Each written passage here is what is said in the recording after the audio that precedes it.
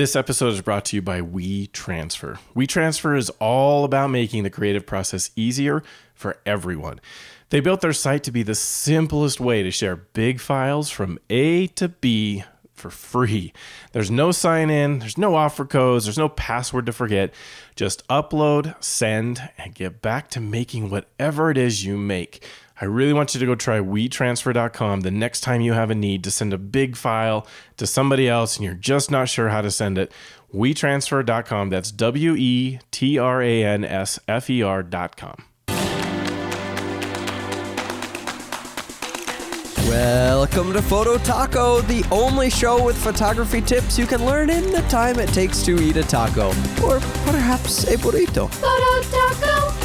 Hey everybody, welcome into another episode of Photo Taco. I am your host, Jeff Harmon. Thank you so much for spending a few minutes of your day with me, especially today as we are kind of in the midst of transitioning over to the new Master Photography Podcast Network. Now, if you missed the April 26th Improved Photography Podcast episode, you're really going to want to go back and listen there, as we have a major announcement regarding a branding change where we're transitioning the Improved Photography Podcast Network over to a new brand, the Master Photography Podcast Network. You will want to go and listen, like I said, to the episode for information about the changes. But if you don't want to listen, I kind of get that. You're very busy, and I understand you're wanting to kind of see it in written form potentially. And there's even a few things that we answer in the fact that we didn't answer in the episode. So we created a new FAQ resource over at the future home of the podcast network, and that's at masterphotographypodcast.com. And everything is there, but you'll want to do masterphotographypodcast.com/FAQ for frequently asked questions. We know there has been a lot of change with the network over the past year, but we are really, really excited at this opportunity each of the hosts has to really put their full passion behind the shows that they're doing and hosting on the network. I personally find recording Photo Taco one of the most fulfilling things that I do in my spare time. And I have to love it because, as I talked about on the podcast episode, it takes a lot of work to produce a podcast like this. It takes a lot of time. I spend between 6 and 8 hours for each Photo Taco episode in preparation, in recording and scripting and everything that I do to make the podcast be what it is. It takes about that much time. And it's a lot of time that I'm spending away from my family and doing other things that I could be doing photography. And but I really love it, and I find it fulfilling, and I'm excited that I will have more creative control and direction over where it is Photo Taco goes and what we're doing with Photo Taco, as are all of the other shows on the new Master Photography Podcast Network. So I hope that you will switch with us. I hope you'll stick with us through this transition, even if we have some technical bumps along the way, even if we struggle for a little bit. We're hoping to have all of that worked out by June 2018 so that the shows are all going seamlessly. And we really think that everything is going to be really good as we go through after we're done with this rebranding. So thank you for listening. Thank you for sticking with me. I hope that you will continue to do that. All right, let's get on to today's show then. As promised in the early 2018 Photo Taco episode, where I talked about fast culling in Lightroom using the Lightroom embedded previews workflow, and that's a mouthful. Today, I'm going to talk about profiles, because Adobe, in their April 2018 release of Lightroom Classic CC 7.3, made some big changes. It's not brand new features for the most part, but there's some pretty big changes that are worth going through, and especially to a feature that I'm sure many of you have never actually used, even though it's been there for a very long time. To do that, we have to start with what a profile is. We sort of have to go back in the time machine to the early 2000s. We have to talk about raw processing. And it may seem like it's a hard way to go about talking through this, but I think there's some foundational elements, and I think that's what makes Photo Taco different from a lot of other podcasts. I go into that depth and that detail. I lay that foundation down. I don't just assume you've got it. And I think it leads to better understanding of the features and what it is we're going to do. So it's going to take a little bit of time, but hopefully you're used to that with Photo Taco. And I'm going to dive into the details here about profiles, what they are, and how it is that they're different from presets, and then some detail about what specifically to look for or notice with the profiles features. All right, so let's lay that foundational groundwork now. We're going to start out by talking about a man named Thomas Knoll. Now, he and his brother created Photoshop. They were the inventors, they were the engineers who worked and built Photoshop. He also happened to be a photographer. So back in the early 2000s, as he was doing photography and as he was trying to edit on the computer, he was absolutely hating the software that came with his camera. Just didn't like it at all. And that kind of still holds true today. If you've ever tried out the software that came with your camera, like Canon's Digital Photo Professional or Nikon's NXD, you know that the software is not great. It does a job, it functions. You can certainly get by using it. You can certainly do some really good processing using those tools. They're just not as easy to use or as fun to use as other raw processors like Adobe, or you have Skyloom Luminar or Capture One or On One, are all software manufacturers who really have a much better raw processing kind of capability and software option than what the camera manufacturers are providing. So this was exactly what Thomas was feeling like back in the early 2000s. There just wasn't much in the way of raw processing options that were available to him. And so being an incredible engineer and kind of recognizing the huge potential to do more with his images from the raw data than the JPEG that the camera produced, Thomas whipped up a plugin to Photoshop that could interpret the raw data as good or probably better than the software that came with his camera. So you may be wondering, okay, but why is it that he even had to do that? Why do we need software that interprets the data that the raw file is in the raw file out of the camera? And this is a very fundamental thing about profiles I think you need to understand. So I'm going to try to do my best to explain. When you shoot JPEG, your camera's doing a lot of work to translate the signals that came out of the raw file, the sensor, and putting it into what would be a raw file. There's these, ones and zeros that get created by that sensor. And as your camera is dealing with that, if you are shooting in JPEG, the camera has algorithms built into it. It has computer programming or code that's kind of happening, being processed by your camera, and it is taking the ones and zeros that came natively from your sensor, and it's writing out a JPEG file that is a very standardized format. So standardized, even back in the early 2000s, it was something every computer knew how to deal with and could display images in that format. So every computer on the planet, they knew how to deal with a JPEG even back then in the early 2000s. It's why a lot of the camera makers decided to have that be an option, and really the default option when you first get your camera, because it was so accessible. Your computer could deal with it all by itself. It didn't even need extra software to be able to see the image. There were even like rudimentary editing tools that made it so you could edit the image when it was in JPEG format. This format of JPEG being so standardized and identical then from camera to camera, it didn't matter. JPEGs were JPEGs. The way that the camera built the JPEG would be different and unique to each camera, but that's how it works with JPEGs. Raw files are not really the same thing. They're not standardized in the same way. Every camera manufacturer organizes the ones and zeros in their raw files completely differently from one another. It is a way to take the data that came from the imaging sensor in your camera and creating a digital file out of them. But that's where the similarities end. They all decide to do that in different ways. And in fact, the raw format is not entirely identical from model to model, even from the same camera manufacturer. As cameras advance, particularly the sensors inside the camera, the raw format changes. All right, so by default, computers do not understand what to do with the ones and zeros in the raw file. They need to have something else tell them what to do with them. And even today, the computers don't deal with them very well by themselves. Even with all of the advancement, all 20 years or so close to that's passed since this all was happening, they're barely able to kind of show the thumbnails of images. As I record this episode here in April 2018, Apple's macOS does a little bit better job showing thumbnails of RAW files than Windows does, although there's plenty of ways to make that work well. Still, though, neither provides the ability to edit the RAW files. The most you're going to do with them without some other software, adding other software to your computer, is see the thumbnails. And so Thomas solved this problem for himself with this plugin that he whipped up. It allowed him to bring his RAW file into Photoshop to process the image directly. He didn't have to go to use his camera software first and convert the RAW to a JPEG in the camera software and then go use it in Photoshop. He could take it directly into Photoshop and it solved the problem for him.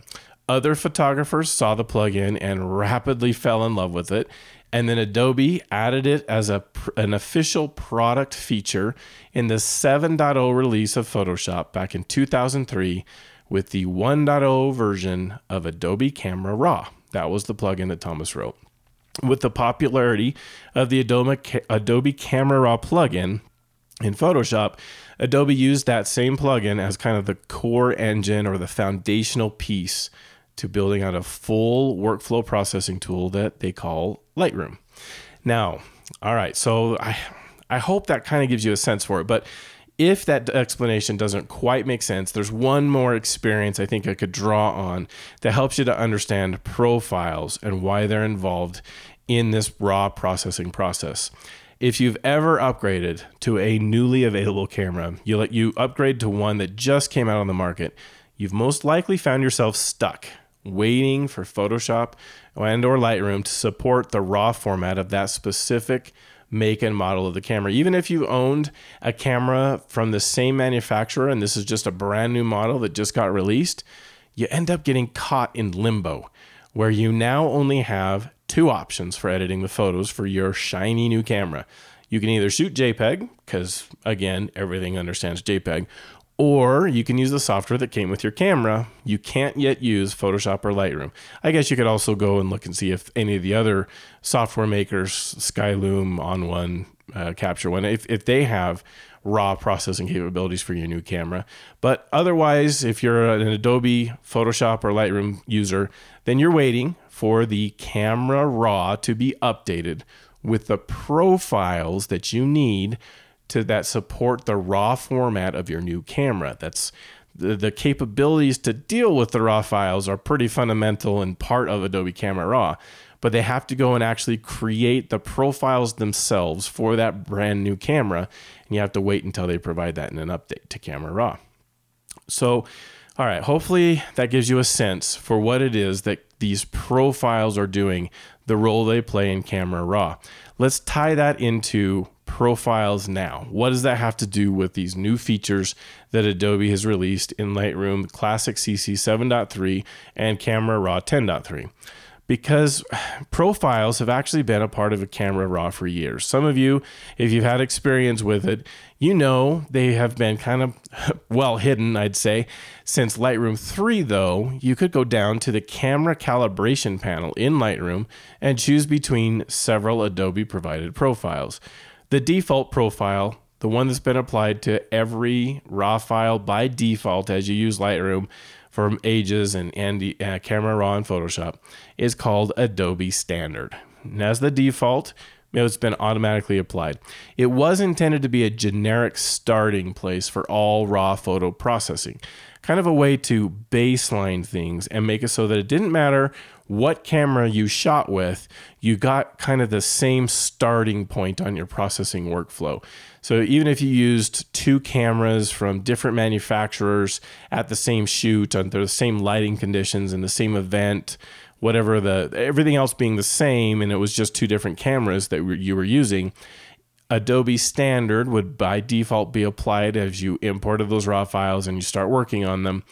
And they'd look pretty close to the same as you were going to edit it. Now, I'm sure a lot of you have probably had experience where that doesn't actually work and you had to go and process the raw files differently for each of the different cameras. And, but that was the intention and the idea of Adobe Standard. Baseline everything, make it be a kind of a common starting point for everything you did. Now, I'm also sure that most of you had this experience where you took a shot on your camera and you looked on the back of the screen and thought, oh, I nailed that photo. That looks beautiful. I love that photo. I can't wait to go process it. And then you pull it up in the computer and you think, what happened to the photo? It doesn't look like it did on the back of the camera. I swear it was better than that. And you can even see it more dramatically if you shot JPEG plus RAW. You could compare them side by side on your computer, looking at the JPEG that came out of the camera and looking at the RAW file and think, that JPEG looks way, way better. Why? What's going on here?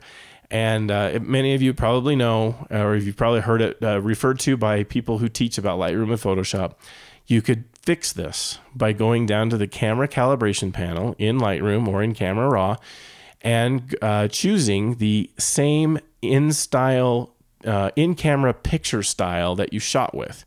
So if you shot with, let's say, a style called Vivid on your camera, if it has that, but I'm just making a name up here. If you used Vivid as an in-camera picture style, you set that on the camera, even though you were shooting RAW, you set that on the camera.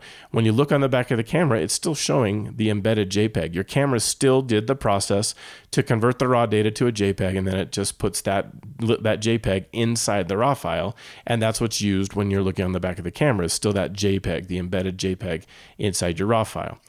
And so if you went and picked the same Vivid profile in camera calibration panel, boom, your RAW file looks pretty close. It may not be exact, but it looks pretty close to what the JPEG file looks like.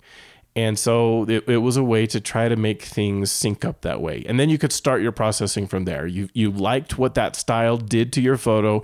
You wish it looked like that. Now you can add adjustments from there. You had all your sliders, all your adjustment brushes, everything, all the tools available to you in both Lightroom and Photoshop to deal with the RAW file from there. And but it was this profile that kind of got you to the starting point.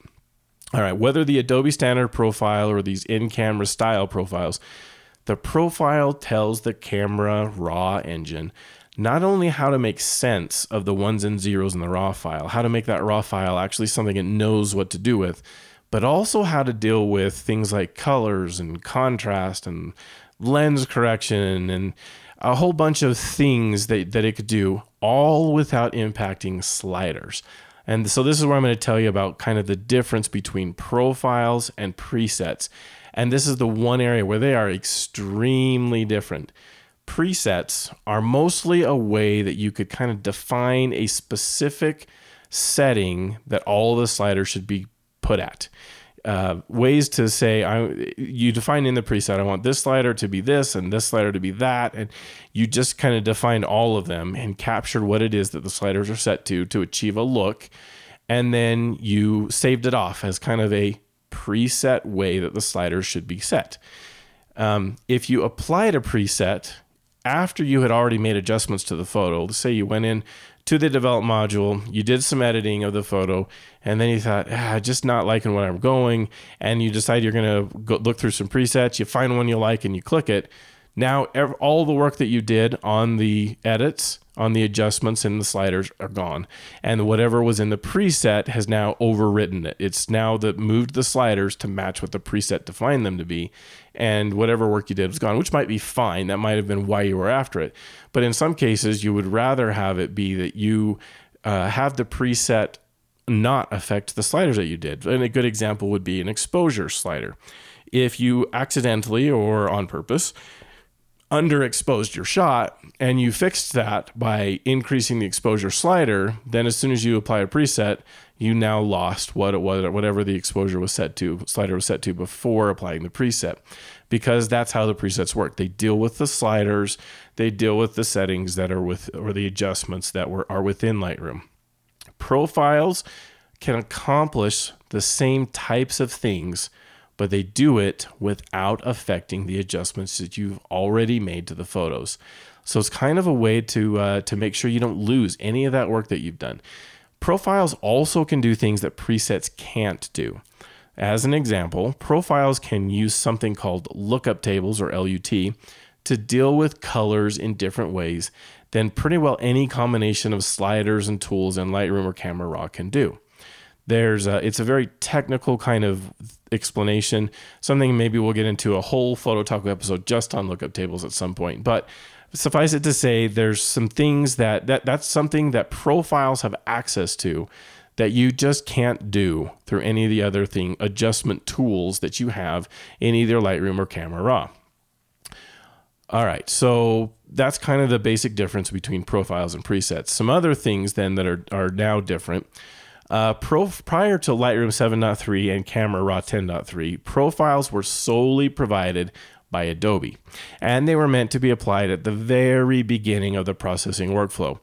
It was hard to tell that because it was hidden down in the camera calibration panel.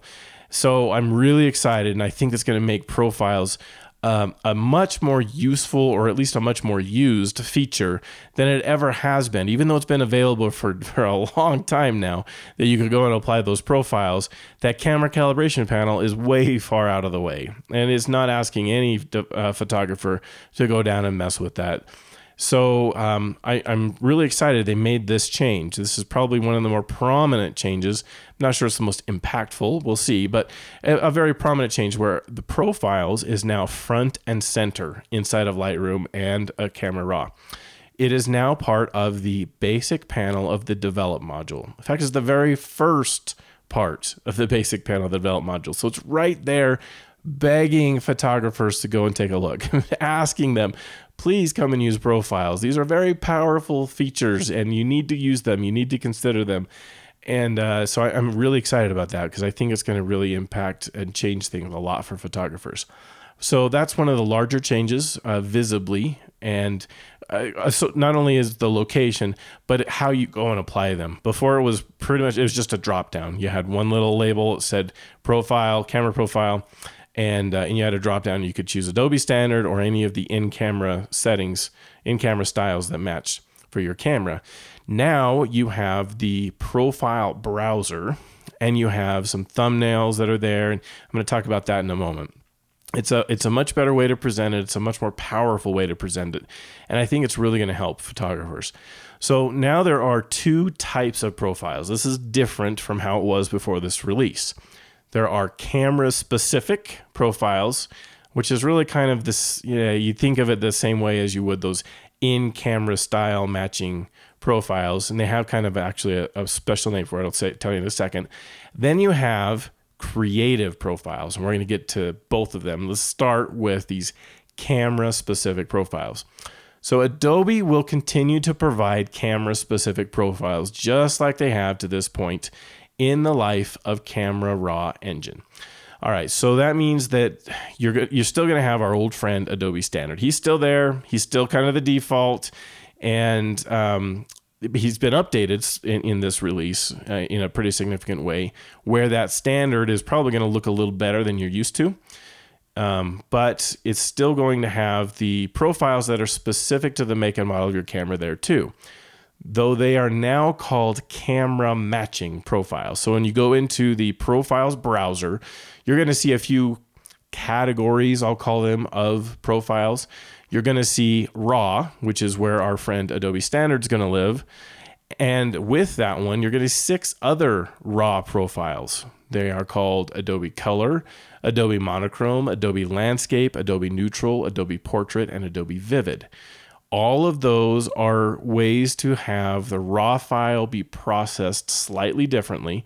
The names give you a pretty good idea about kind of what the emphasis is that the processor, that profile is going to tell Lightroom or Camera Raw to do with the RAW information that's coming to it.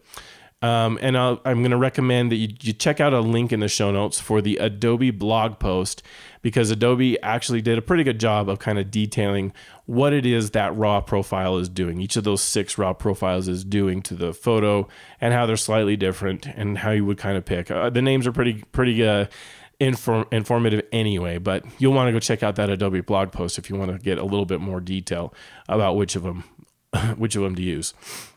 All right, and then just like they were before this release, Adobe still intends for these profiles to be applied at the very beginning of processing a RAW file. So with these 7 total camera-specific profiles, they think that you should start there. That should be like the very first decision you make when you're processing a RAW file. And it does have to be a RAW file. These camera-specific profiles can only be applied to RAW files. They can't be applied to JPEGs, to TIFFs, to PNGs or PSDs. And that's the way it was before this release. It's the way it continues after this release. You can't use them anywhere but RAW files, and they really intend for you to kind of start there very first, which is, again, why it's a good thing that they placed it right front and center in the basic panel of the develop module, giving you kind of the idea of this is where to start. This is the very first decision you should make as you're processing the RAW file. You might decide you might decide personally you don't really care about changing any of this, which is fine. You can just skip this step, and Adobe standard is going to be applied, and away you go. But you may find that you like these 6 other profiles that are there as kind of a good starting point, depending on what you're after and what you want to do with the processing of that file. When you apply one of these camera-specific profiles, it is all or none kind of application. It's you don't get to do something called the fade, as Adobe puts it, with these camera-specific profiles. It's on or it's off. You can't say, oh boy, when I turn that on, it's just a little too much. I like the overall effect, but it's a little too much, and I'm going to just dial it back a bit. No ability to do that. No slider to change that with the camera-specific profiles. Now let's talk about the creative profiles. And this is entirely new. There was never been creative profiles functionality in Camera Raw or Lightroom. So Adobe provides 45 creative profiles with the release of this update. But even better, they also provide a way for creatives to provide profiles. Third parties can create profiles and either sell them or give them away for free. And there's kind of a mixture of both available already.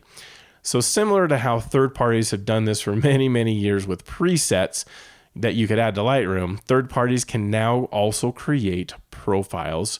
They can, but they're only the creative type. Adobe's going to keep doing the in-camera or the camera-specific profiles, but creative professionals can go and build profiles that they can sell you or provide you for free that you can add to your Lightroom. It isn't quite as easy to do as presets. You have to use a special tool that Adobe's provided. So you probably aren't likely to create one yourself, but there are already a number of profiles available from third parties who worked with Adobe in conjunction with this release. Adobe wanted to make sure that there were some third-party profiles available right from day one and when it launched the new release, and so they worked with a number of third parties to have those be created. They kind of got preview releases of the software and used that to develop their own profiles that are available. And if you're interested in any of those third-party profiles, pretty easy to search in Google and find them, but there's also a specific list of the people that Adobe worked with to have these profiles built. Those are in that same Adobe blog post I mentioned that will be in the show notes, and you can go check that out where the show notes are at. All right, unlike the camera-specific profiles, creative profiles can also be applied to JPEG, TIFF, PNG, and PSD files.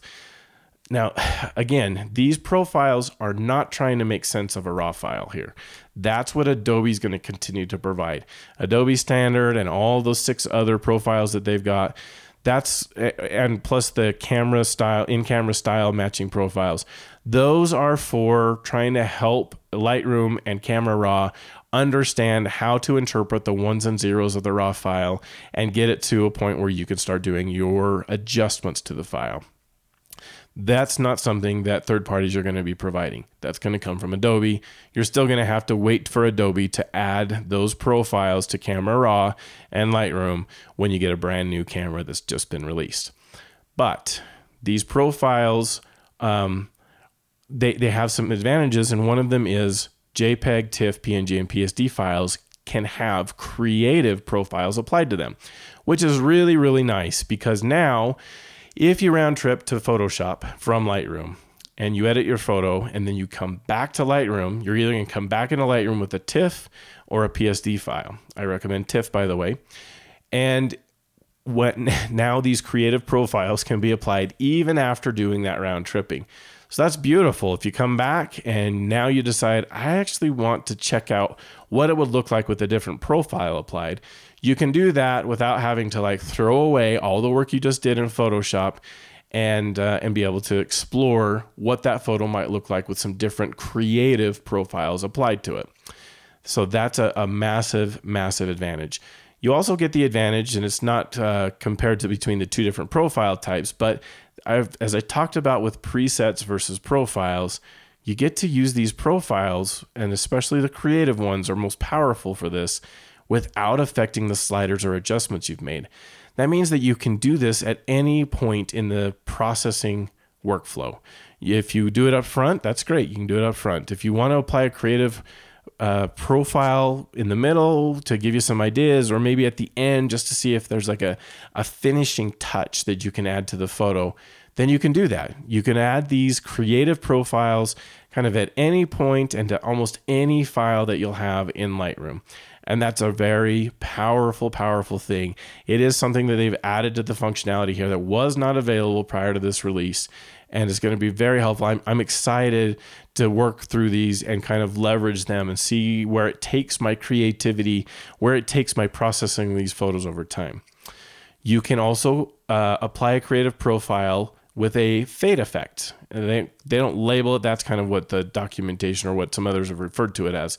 But there's this amount slider that appears only after you've selected a creative profile. If you used one of those camera specific profiles, either the raw or the in-camera style matching profile, then you don't get this slider. It's not there in the user interface. But as soon as you select a creative profile, there's a new slider that says amount. And by default, it's set to 100%. So kind of the full on 100% applied creative profile. But if it's over the top too much and you want to see what it looks like ramped down just a touch or a lot, then you can move the slider to the left and take it down to 50 to 25, 15, 10 on the slider and kind of see what it looks like with the profile being applied a little less, kind of fade the effect of the profile.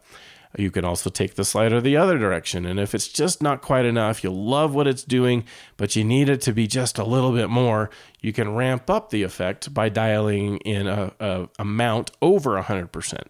So a lot of creative control there with the creative profiles. That's going to be kind of a nice thing that you can do. Most of the time I find these things a little over the top myself, so I like the ability to be able to ramp it down just a touch and take it down to kind of preference and see how much where I like it at that. It's just a beautiful control. Now, creative profiles, they're not intended to solely be at the first of the processing, like I mentioned already.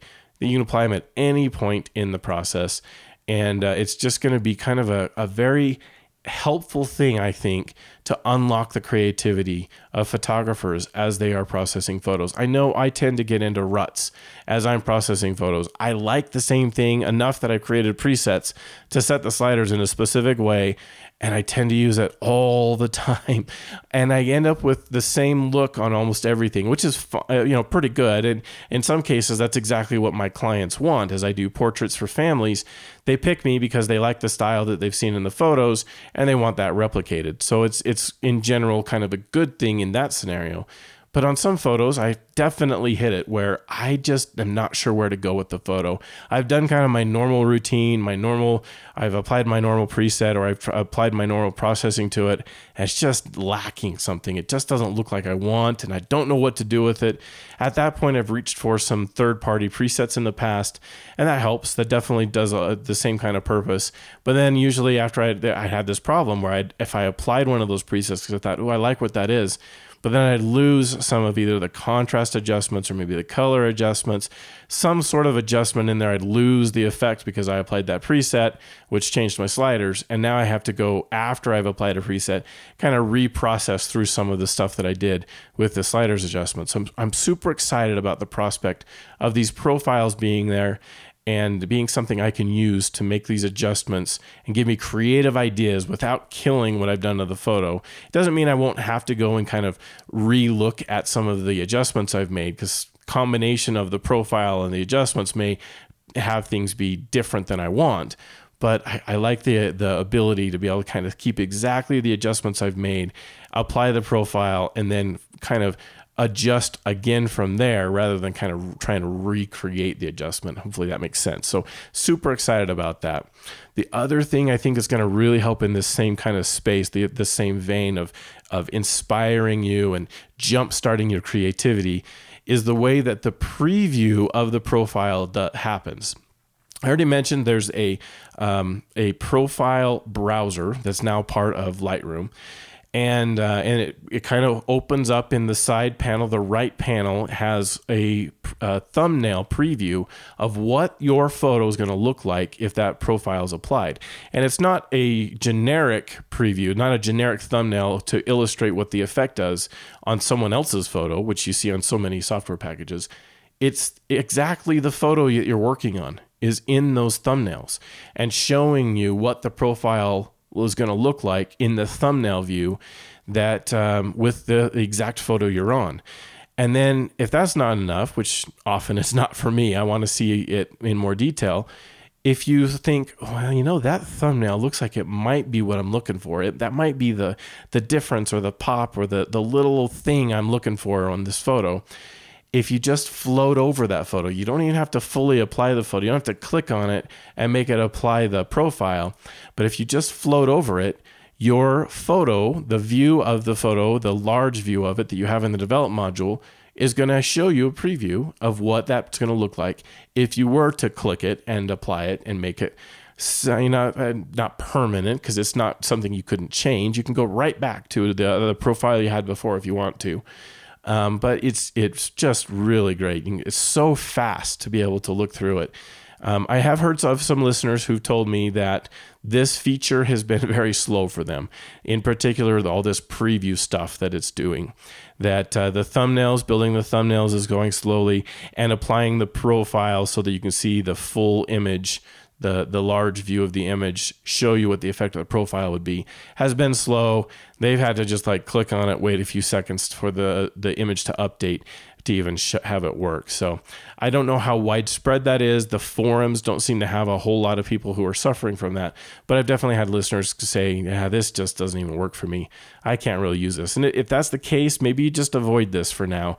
And I encourage you, if you're facing a problem like that, to go to the Adobe forums. That's feedback.photoshop.com, and log in there with your Adobe ID and submit a bug. Tell them about it. Let them know if you're having a struggle with that.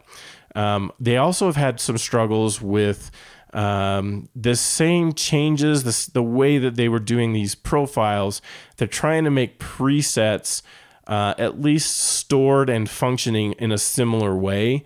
And so in this latest release, they're updating the presets, and some of that hasn't gone too well either. So my recommendation in the last Improved Photography episode was to wait. If you are really, really reliant on presets, don't upgrade yet. And that still holds as I record this here in late April 2018. If presets are a big, big part of your workflow, don't upgrade yet, because it could negatively impact you and you could really have some problems, and you'd be very unhappy if you upgraded and that was the result. I have upgraded, and I personally have not seen a lot of issues on either Mac or PC. So, your mileage, of course, is going to vary. I mostly give this upgrade, this release, the 7.3 release, a thumbs up, but I can't entirely, because they're still having some trouble with presets. So that would be the way to decide. All right, so that's it. That's all the time we have for this episode. I hope you all enjoyed it. And you can now find, and you're going to want to listen to the end part. If you've killed the podcast at this point, but in the past, you're going to want to listen here, because this is different than it's ever been in Photo Taco. You can now find everything Photo Taco related at the new home for the podcast at phototacopodcast.com. phototacopodcast.com. So I have over there already searchable show notes. I've already migrated all the show notes over from Improved Photography to phototacopodcast.com. They're now searchable. All the detailed notes are there. Also, a link to the Photo Taco listeners Facebook group that you can go and join, and a few other goodies that I'm working on that are only going to be available to visitors of the website. So you're going to want to make sure to make the website part of your routine. You're going to want to make sure you go to phototacopodcast.com frequently, at least with every release of the show. You're going to want to go visit and see what's up, see what's going on over at the site. I would love to connect with you through Instagram, and this part is the same. Show notes or the show's account at Instagram is at Phototaco Podcast. You can drop me an email, phototacopodcast@gmail.com. Again, no question is too basic or too complicated for the show. If I don't know the answer, I often don't know the answer to the questions, I will see about bringing an expert guest on the show to go through it. Photo Taco is part of the new Master Photography Podcast Network, and you can find everything related to that network, including all of the shows, the other shows on the network with the other hosts that came over from the Improved Photography Podcast team at masterphotographypodcast.com. So the two big ones, phototacopodcast.com, that's everything Photo Taco will be there, and masterphotographypodcast.com. It's going to be the new home of the Improved Photography Podcast, the roundtable episodes where we will have hosts from the Master Photography Podcast Network. That's me and Brian and Brent and Connor and Erica. We're going to take turns being the host of the show, and then at least two of us will be on the show with them every week to talk about things in the same format, in the same general way that everything's happened in the past. Together, the hosts of the Master Photography Podcast Network want to help you to master your photography. Photo Taco. Views expressed on this program by independent host guests and callers do not necessarily reflect the views of Improved Photography LLC or its advertisers. Some links mentioned on this program are affiliate links where a commission reserved. Olé!